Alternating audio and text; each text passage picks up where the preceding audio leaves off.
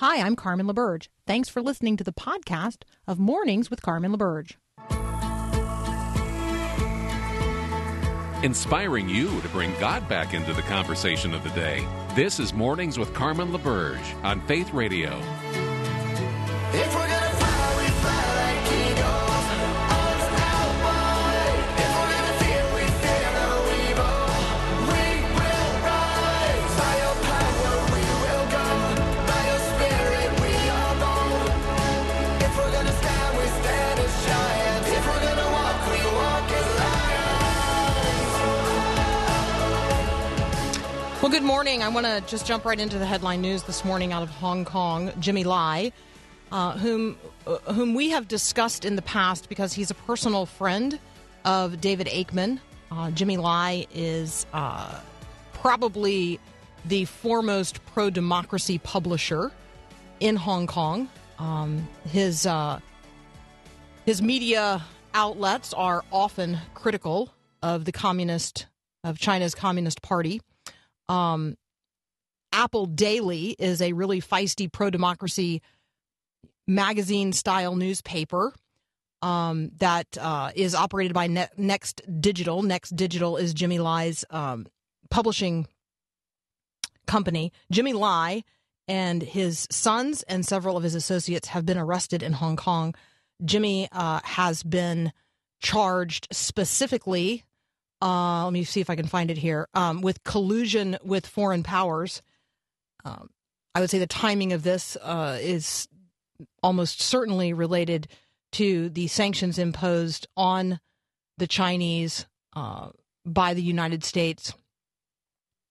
And China is seeking to enforce laws in Hong Kong after a year or more of massive pro-democracy demonstrations there. Let us be praying today for our brother in Christ, Jimmy Lai. And in the bottom of the second hour today, I will certainly ask David Aikman to comment about the arrest of his friend in Hong Kong. There are protests ongoing in Belarus, in Beirut, in the city of Portland, here in the United States of America. There's unrest around the world. Maybe that would be a way to frame this portion of our conversation today. And maybe I will characterize it this way for all of us. If this portion had a hashtag, it would be Pray the News.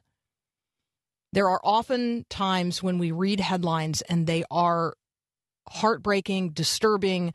They are happening in places where we certainly have no personal influence, but we have the power of prayer. And let us never underestimate or devalue the power of prayer. So in Belarus, the people are protesting what they perceive to be the rigged re-election of President Lukashenko. And let me just say, you and I have lots of brothers and sisters in Christ in Minsk, which is the capital city of Belarus. In fact, the congregation where I worship has church planters on the field in Minsk, Belarus. And so let us pray today for our brothers and sisters in Christ who are right there on the front lines of an opportunity for the gospel. That's the way I'm going to frame it. That's the way I understand these events in the context of human history. In Beirut, we talked about last week the horrific explosion there in the port of Lebanon's capital city. People are protesting, have been protesting now for a number of days as the death toll continues to climb from the explosion. It's almost now certain that the government's own ineptitude in storing thousands of tons of explosive contraband for years in the same port that contained the nation's grain reserves. So the people were already desperate. We have been talking about the rising desperation in Lebanon, where a massive percentage of the population are actually refugees from neighboring Syria. And so we have not only families mourning the loss of those who died in the explosion, but thousands of people injured, many of them very seriously, and a nation on the brink of financial collapse. And then, and so that would be in my Pray the News headlines this morning. And then briefly, just a pivot toward Portland, Oregon. Let me just say, if you're the parent of any of these young white 20-somethings who are affluent enough to be rioting for the 74th consecutive night on the streets of Portland, it's time for you to man up as a parent. Where are the parents of these people? This is the big question that I have. The police should not have to step in where parents are failing to get their own children under control. If those are your kids, you need to defund them. Defund their lifestyle, because parents are responsible for if kids got access to 74 straight nights of marauding in the streets of a city, terrorizing the residents, torching police facilities. I've reached my capacity here in terms of my willingness to just say, there's some right to do this. No, you don't have the right to riot. There's actually officially not a right to riot. And they are now attacking local citizens. In fact, there's video footage from over the weekend of these marauding Antifa people, by the way, most of whom are affluent 20-something whites who have the backing of nonprofits who've now raised more than $1 million to keep bailing them out night after night after night, bailing them out of jail after their successive arrests. They're not only attacking the police, they're now attacking elderly residents. So there's video footage of an elderly resident pleading with them to stop vandalizing her neighborhood.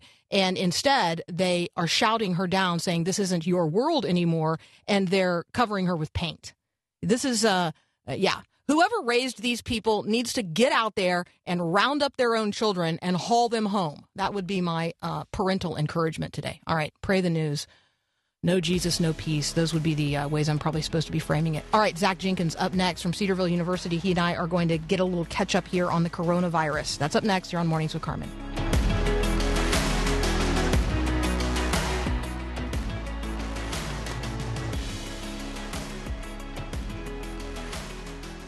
Hey, 98.6, it's good to have you back again. Oh. Dr. Zach Jenkins is back with us this morning. Here are the headline numbers related to COVID cases here in the United States. We have surpassed the 5 million mark in terms of positive COVID tests. We've had 162,938 related COVID fatalities, people who have lost their lives. 97,000 children tested positive for COVID-19 in the last 2 weeks of July. And schools that reopened last week, many are now pivoting toward virtual because they had spikes in cases. All right. So, Zach, welcome back. Good morning. Can I have the hope? I see the word plateauing with a question mark on my sheet here.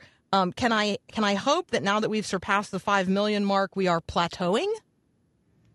Well, so what we're really seeing is a plateauing of the growth in new cases. It doesn't mean that we don't have new cases occurring, but the rate that they're actually increasing has gone down.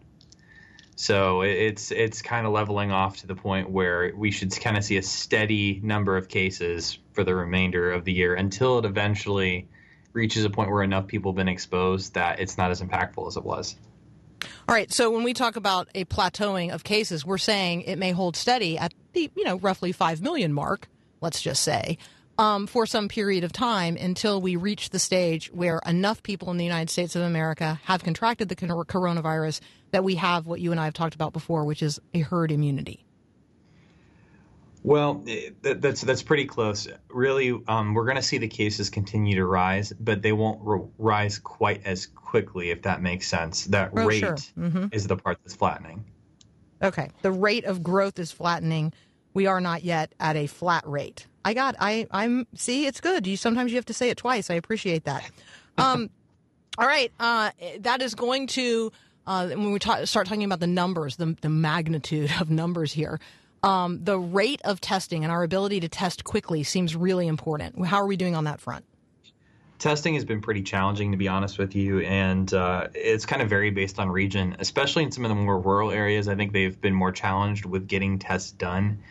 We've seen labs back up, and there have been a lot of things over the past few weeks that they've been trying to do at a federal level to improve that. So they've implemented something called pooled testing, which is where they're basically batching a bunch of tests together to run off of a single testing machine. So that should help decrease the clogs in our system that we've seen that have really prevented us from getting results back quickly. To put it in perspective of what that means, some of the testing that we've been doing has been taking days to get back. And these aren't tests that need to take days. They're faster than that. And it's just all because we've had our labs slammed with these numbers of tests. So that method should improve. There have been some other things that also seem to be improving the process, or at least we hope will improve the process, like new ways we can do certain tests that we've always done, and then new types of tests that we can do that are a little bit more rapid in nature.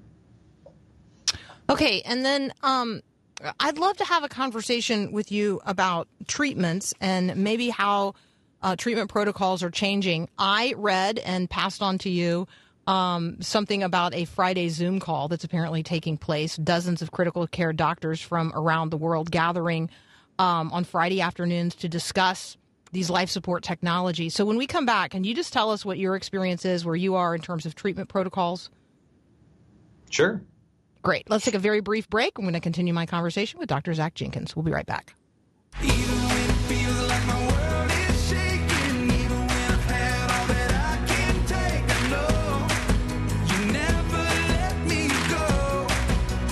Continuing my conversation with Dr. Zach Jenkins. All right, Zach, talk about treatment protocols and what's changing as we learn more and more about COVID-19. It's interesting. You had shared with me the article that was really talking about the Zoom calls. And I'll tell you, this pandemic has really shifted us in a lot of ways. In our system locally, for example, we were meeting with other hospital systems in our area via Zoom to talk about how to handle this pandemic on pretty much a weekly basis. And part of the reason is this stuff is changing all the time. The information is constantly coming out, and we have to critique it. So to that end, kind of where we're sitting right now is we started up front. We thought all these patients needed ventilators if they were very serious, or they needed something called ECMO, which is really like an artificial lung is a way to think about that. It kind of replaces the lungs and the hearts in these really serious cases. And what we've seen is that some of those different methods aren't as effective as we once thought they were going to be. And so we've moved away from kind of using those universally in patients, and we kind of do that on a more a smaller scale. But what we're really doing is something called proning, where we actually take those patients and we'll lay them on their stomachs, basically, because it's a little easier in that case for the lungs to actually breathe against gravity. We kind of add oxygen on top of that, and that helps to kind of keep them pretty regular for the most part. And then, of course, on top of those types of methods, we also will use a lot of different therapeutics like our steroids, which we've seen really good results from, plasma, which we've also seen some good results from, and then things like remdesivir, which we've talked about before. When we talk about the kinds of experiences that people who contract COVID, the kinds of experiences that they're having, I'm reading, and I don't know if it's an increasing number or it's just the frequency that's catching my attention. People who are having symptoms that linger over a very long period of time. Maybe even something called long COVID, and that it's not just adults, but young people as well, even kids who are experiencing fatigue over a long period of time or other like persistent symptoms. Do you have any? Have you had any experience with patients for whom this lingers over a long period of time? We've had a few patients locally that have had some symptoms over long periods of time. I can think of one. It was actually a 30-some-year-old. They were athletic, and they're someone that you wouldn't have necessarily pegged as being high risk, but they contracted a mild case of COVID, and it's actually given them persistent symptoms, and they struggle with shortness of breath on occasion. It's been, I think, 60 days, and they're still having that on occasion. So we see that in some cases, and what we can't really say right now is who's at risk of that kind of thing happening in because it doesn't necessarily happen in everyone. And that's the hard part at this point in time. All right. And then I want to, one of the, risk factors maybe, or complicating factors related to this is obesity. And we have a huge percentage of the American population that, even if we don't perceive ourselves to be obese, we are by every technical definition. And so talk with us about how the obesity epidemic in America is threatening the effectiveness of any potential COVID vaccine. So there's a few different ways that obesity has been kind of problematic with COVID. One of which is that it puts people in kind of a chronic inflammatory state. And so if you think about the fact that COVID is actually, especially in the serious cases, causing significant inflammation, you can see how that stacking effect could be a problem. There's another thing we see with with obesity, where we have something called metabolic syndrome. And that means that typically people that are very obese often have a lot of heart conditions and sometimes diabetes along with those heart conditions. And of course, we know those are risk factors in and of themselves. So not only are these patients already at risk, the other thing that we see and we've known about historically is that especially morbidly obese people typically have a more blunted immune response to vaccines. And for a vaccine to be effective, you actually have to be able to kind of achieve a target immunity, so to speak. You have certain antibody production that you have to have that takes place. And for a number of different reasons in obese patients, they don't necessarily have that same level of response. So those are some concerns that we're kind of keeping track of at this point, and we don't quite yet know what implication that will have. Okay, and then we're reading maybe positive, hopeful headlines frequently, hearing about vaccine development and the pace we're on for the development of a vaccine. And then maybe some conversation about what life is going to look like once a vaccine is widely available, because there are going to be some people for whom just because the vaccine is out there, it doesn't mean they can return to life as quote unquote normal. You know, that's a great thing to discuss. So if we think about the vaccine, when we start to first see this enter into our communities, it's going to really be targeted at your frontline workers, your healthcare personnel, especially at first. But then your highest risk individuals are going to get it next. And so that's going to be your seniors, and it's also going to be people with high risk disease states. But what that means for those groups, it's going to take a little while before we have enough vaccine in circulation or enough herd immunity that's taken place before there's a pretty good level of protection. And so there's a little bit of concern that for individuals where the vaccine may not be working, they could still be at risk. So for that reason, you'll see as we kind of move into this like a post-vaccine future, at least for a while, there'll probably be less flights that occur, and people will probably travel more by land than by air, just because they'll be less exposed to a lot of people. You'll see people still favoring takeout as opposed to dining in restaurants. You'll see more meetings that are still going to be occurring electronically instead of in person, and all those things that we've been seeing a lot of in COVID life. And really, if anything, that's really changed how we're functioning as a society. And I don't think we'll ever go back 100% to the way we were before COVID. It's really pushed us to do things differently, some for the better and some for the worse.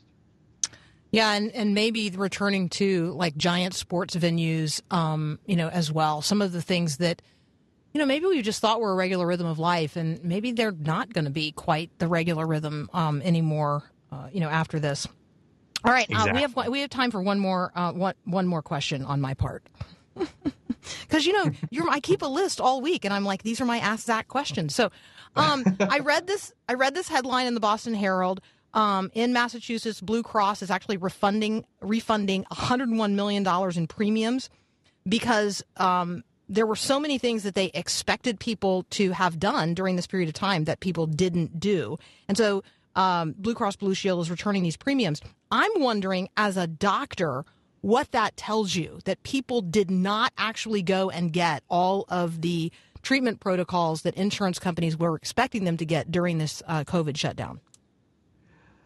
It raises a lot of questions for sure. In some ways, they couldn't help it. I'll give you examples, at least from Ohio, and I know this is replicated in other states. But in Ohio, for example, we closed all elective surgeries.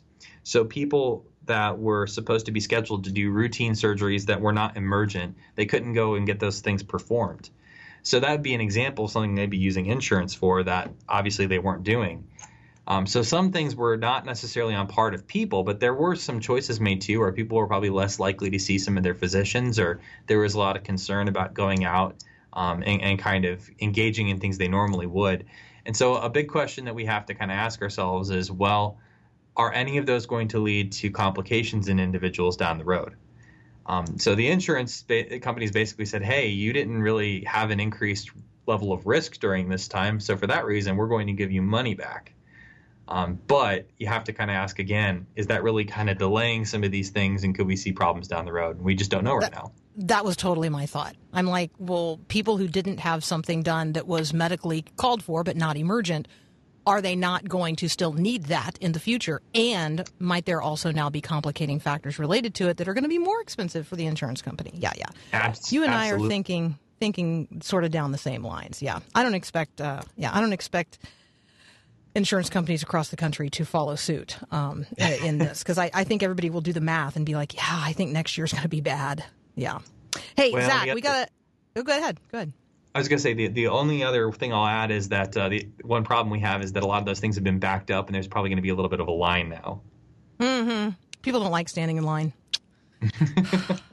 Hey, Zach, thank you as always so much. It's wonderful to talk with you. That's Zach Jenkins. You can find him at Cedarville University. You can also find him tweeting at FarmDHiker. We'll be right back.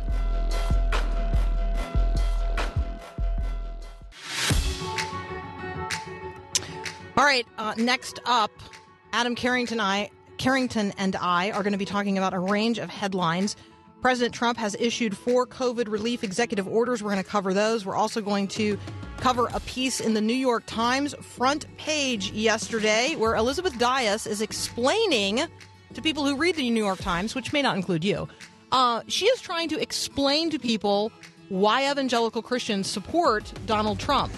And she reaches back to a speech that Donald Trump delivered in Iowa in 2016 and uses that speech to really help demystify to the outside observer why evangelical Christians supported Donald Trump in 2016 and continue to do so in 2020. So Dr. Carrington and I are going to walk through Elizabeth's analysis because this is actually really helpful in sort of seeing ourselves as evangelical Christians who support the president, but also help us imagine how we might explain it to somebody who doesn't understand why evangelical Christians support the president. That's up next here on Mornings with Carmen. I would venture to say that all teen behavior is driven by the need to belong. And when real connection isn't available, kids will stoop to cheap substitutes. Hi, I'm Mark Gregston with Parenting Today's Teens. Appearance, performance, conformity.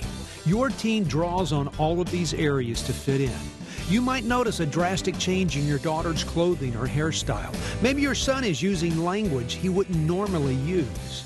It's shocking to a parent who spent so much time investing and teaching good character. But I'd encourage you to look beyond the behavior changes for just a moment. Is your teen acting out in order to belong?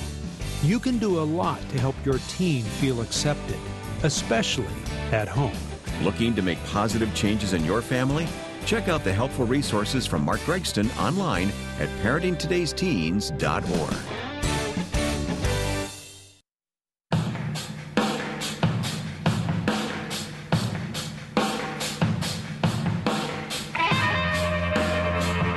Joining me now, Dr. Adam Carrington from Hillsdale College. Adam, welcome back. Glad to be back. Hope you're all well. Yeah, let me just say I'm watching live coverage of what's going on in the streets of Chicago, and I just want to lift it up as a prayer concern to our listeners. The Magnificent Mile was the target last night of rioters and continues to be the target of looters. There are people basically trapped in the Westin as rioters rage right outside high-end hotels. And media outlets across the country, at least some of them, are choosing to instead cover that a bunch of people gathered on beaches yesterday to enjoy the sunshine instead of covering the ongoing rioting in that city. So all of the bridges are up. That's the latest photo that's appearing.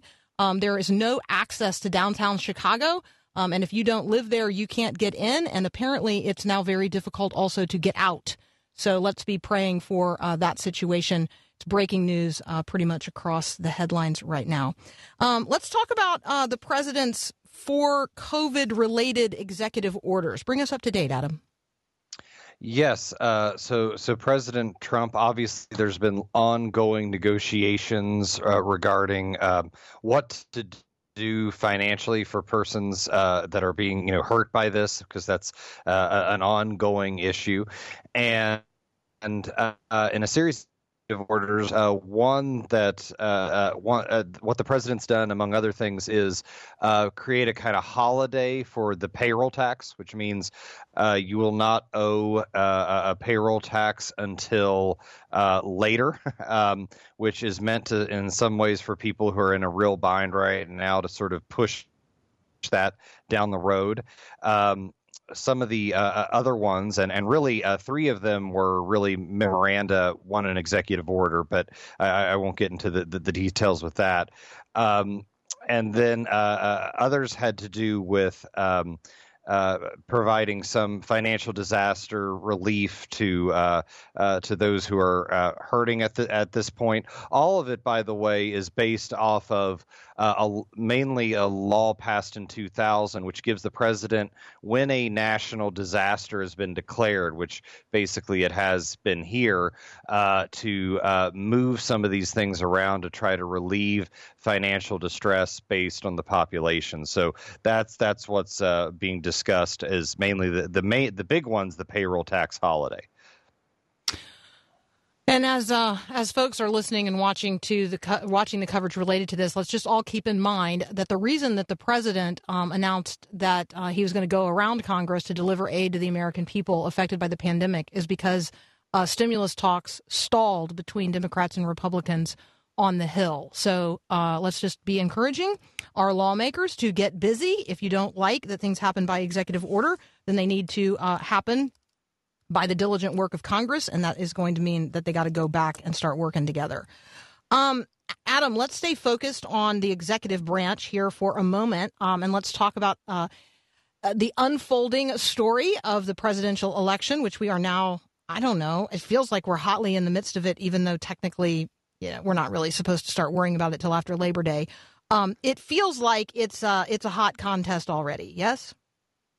Yes, actually, I think it would be, this might be hard to imagine, I think it would be even a hotter contest if not for things like COVID. I think really that's, often in August is a slow news month, and summer can be slow news cycle, and presidential elections are, how intense they get has been moved back earlier and earlier. If anything, it has not been as scrutinized and followed as it might otherwise be because of how COVID's dominated. That said, that just tells you how intense it would have been otherwise, because we still have a lot of people invested. We have people already, accusing each other about whether they are pro or anti-God. For example, President Trump making that claim, or that Biden was wanting to hurt God. So you see that a lot of people see a lot of their own meaning and a lot of the future of the country in this contest, and it's only going to get more intense as we get into the fall. All right, and then I want to talk with you about this Elizabeth Dias piece. It was on the front page, 1A of the New York Times print edition. That's some expensive real estate if you're a journalist. The article, Christianity Will Have Power. I feel like Elizabeth is really trying to explain here to the readers of the New York Times why evangelical Christians supported Donald Trump in 2016 and why evangelical Christians continue in massive numbers to support him now. And so what stands out to you about this particular piece? Well, I think it's related to the, Donald Trump. President Trump got a lot of flack for saying that Biden was going to hurt God, and I think it was badly put. I think it's hard not to say it was badly put. It's hard to hurt God. God's not going to get hurt. God's good. Yeah. Mm-hmm. the doctrine of God, his omniscience and omnipotence sort of pushes against that. That said, and I believe, by the way, that Joe Biden is a man of genuine faith, even though he doesn't hold to all the doctrines of the Catholic Church that he is a member of. That said, I think what he was trying to get at, this article gets at, which is that President Trump saw that many evangelical Christians, many faithful ones, and this article is talking to, I think, some people that come across to me as very faithful Christians, that they feel that that their country was built on a moral and religious foundation. As many, I'm sure, listening do as well. They believe that their way of life, that is in many ways based off of that, is under attack, and they feel like they have not been protected. They feel like they have been attacked and disparaged, and that what they see in President Trump, and it was interesting, the nuance here, many of them very much said, we don't think he himself is necessarily one of us or even necessarily the best human being, but we believe that he is fighting for us and that he's someone that has fought back on our behalf. And that therefore we feel this great loyalty to him, not necessarily as one of us, but as a protector of sorts, given some of the steps he's taken toward religious freedom, given some of just the rhetoric he's used, including this against Biden. I think a lot of his supporters are going to not think literally that Biden is going to hurt God, but they're going to see this as a no, he's going to hurt Christians, and I'm going to stand up for them. And I thought the article was really trying to get at that and show that in a way that I think combines well with this spat over the religiosity of both men. So I remember talking with Robert P. Jones about his book, The End of White Christian America, prior to the 2016 election cycle. I mean, he's done all the math. Public Religion Research Institute has done all the math, spell out the profound political and cultural consequences of this new reality that America is no longer going to be majority white, and it's no longer going to be, it's going to be majority Christian, but not in the same way that sort of traditional white, straight, married couples with children who go to church regularly think about being in the American mainstream. I remember that conversation, and I believe what Elizabeth Dias has done here is helped people, particularly the kind of people who read the New York Times, understand that evangelical Christians do not just support Trump as a transactional thing, that it's the lesser of two evils, or that they see him as the best chance in decades to end legalized abortion, or to get the kind of Supreme Court justices that we're hopeful to have, or just because we hate the person that he's running against. This is because there are a lot of people who view him as a protector. The bully who's on our side is the way she describes it. The one who can offer safety amidst fears that the country as we know it and their place in it is changing and changing quickly. I think she gets it. And I think she is really seeking to communicate across the cadre of Americans that simply do not understand evangelical Christianity, and also do not understand the experience that many evangelical Christians are having in terms of the sense of a loss of power, the sense of a loss of influence, the sense of even our loss of bearings as the world is changing so rapidly right here where we live. It's a really important article. I am going to tweet it out. I'm sure others will as well. It is in the New York Times. And my guess is it's going to get so much traction that they will repost it somewhere that gets everybody outside the paywall. Christianity Will Have Power is the title. All right. Adam Carrington and I are going to take a very brief break. When we come back, he may have some additional comments about this. And then after that, he and I are going to talk about Vice President Pence and some things he has said about the Chief Justice. We'll be right back. I see you dressed in white, everyone made right. I see a rose in bloom at the sight of you. Oh, so bright. Continuing my conversation with Dr. Adam Carrington from Hillsdale College, we like to talk across a range of political topics that those of us who are people of faith might be interested in bringing to bear in the conversations of the day. Adam, anything you wanna say in closing on that Elizabeth Dias piece in the New York Times? Yeah, and I think hopefully maybe a way to bridge understanding, if people that may be more to the political left, there's some of the discussion of wanting those who have typically been oppressed to be seen, in addition to being protected, to not be caricatured, as we've seen. There can be just these nasty old caricatures of people based on race or ethnicity or other things. And I think that there are ways that people that, maybe white evangelical Christians need to understand that about their neighbors that don't look or maybe think or like them.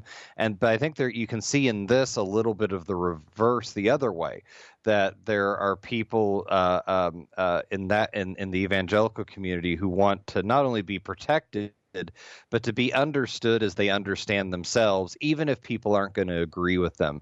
And that's a charitable kind of civility that I think we all could encourage in ourselves and others.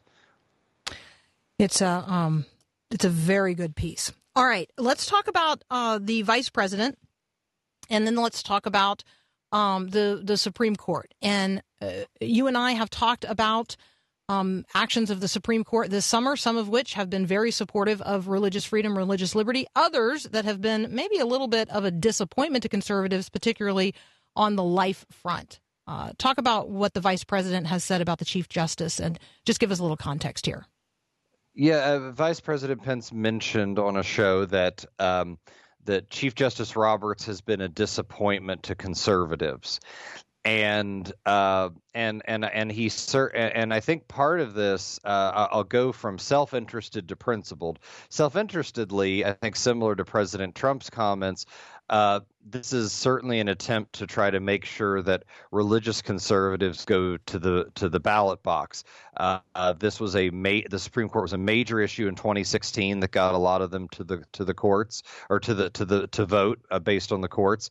But I think underneath also there's the principled argument that drives many religious conservatives, and I believe drives Vice President Pence as well, which is that the courts make so many important decisions for how our Constitution is applied, how rubber meets the road, does things in our daily lives, and it's the idea that that Supreme Court Chief Justice John Roberts, though appointed by a Republican, George W. Bush, has made certain important decisions that have disappointed religious conservatives, have gone against what they think is the way the Constitution should be interpreted and applied. And one of them is abortion. The fact that he did not vote for the striking down for protecting the limitations on abortion that Louisiana had this past term, or that he was in, or most infamously,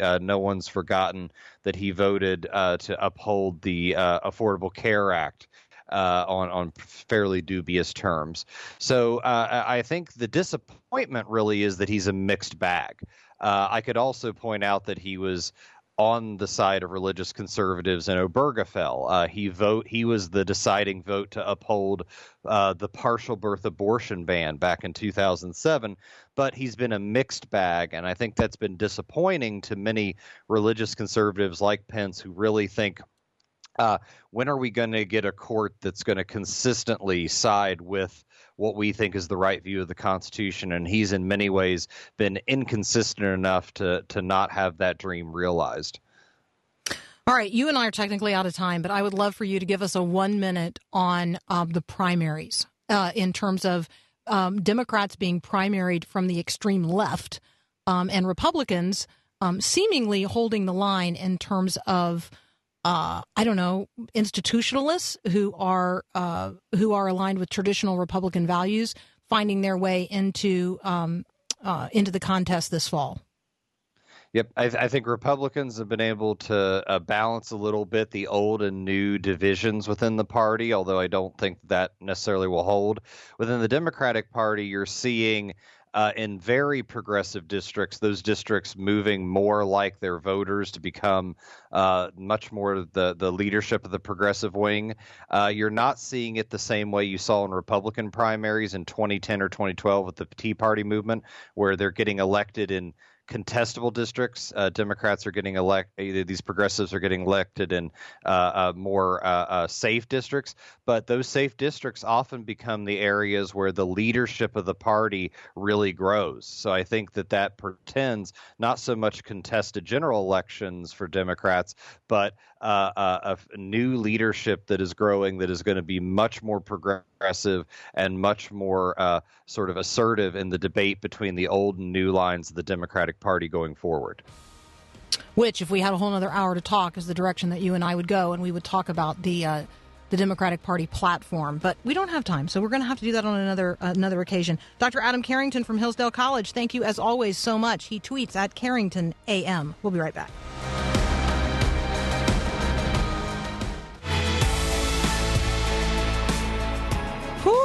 Yes, thank you to all of you who are letting me know how you think and feel. You can always text me at 877-933-2484. The text line is always open during the show.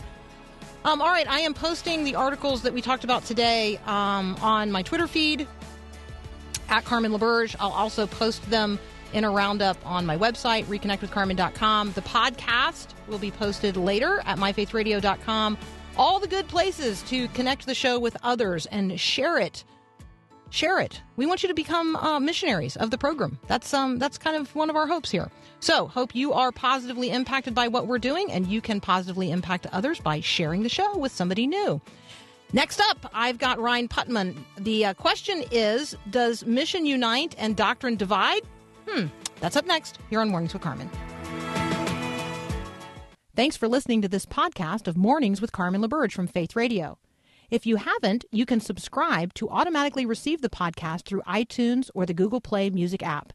That way, you never miss an episode. It's also available anytime at myfaithradio.com.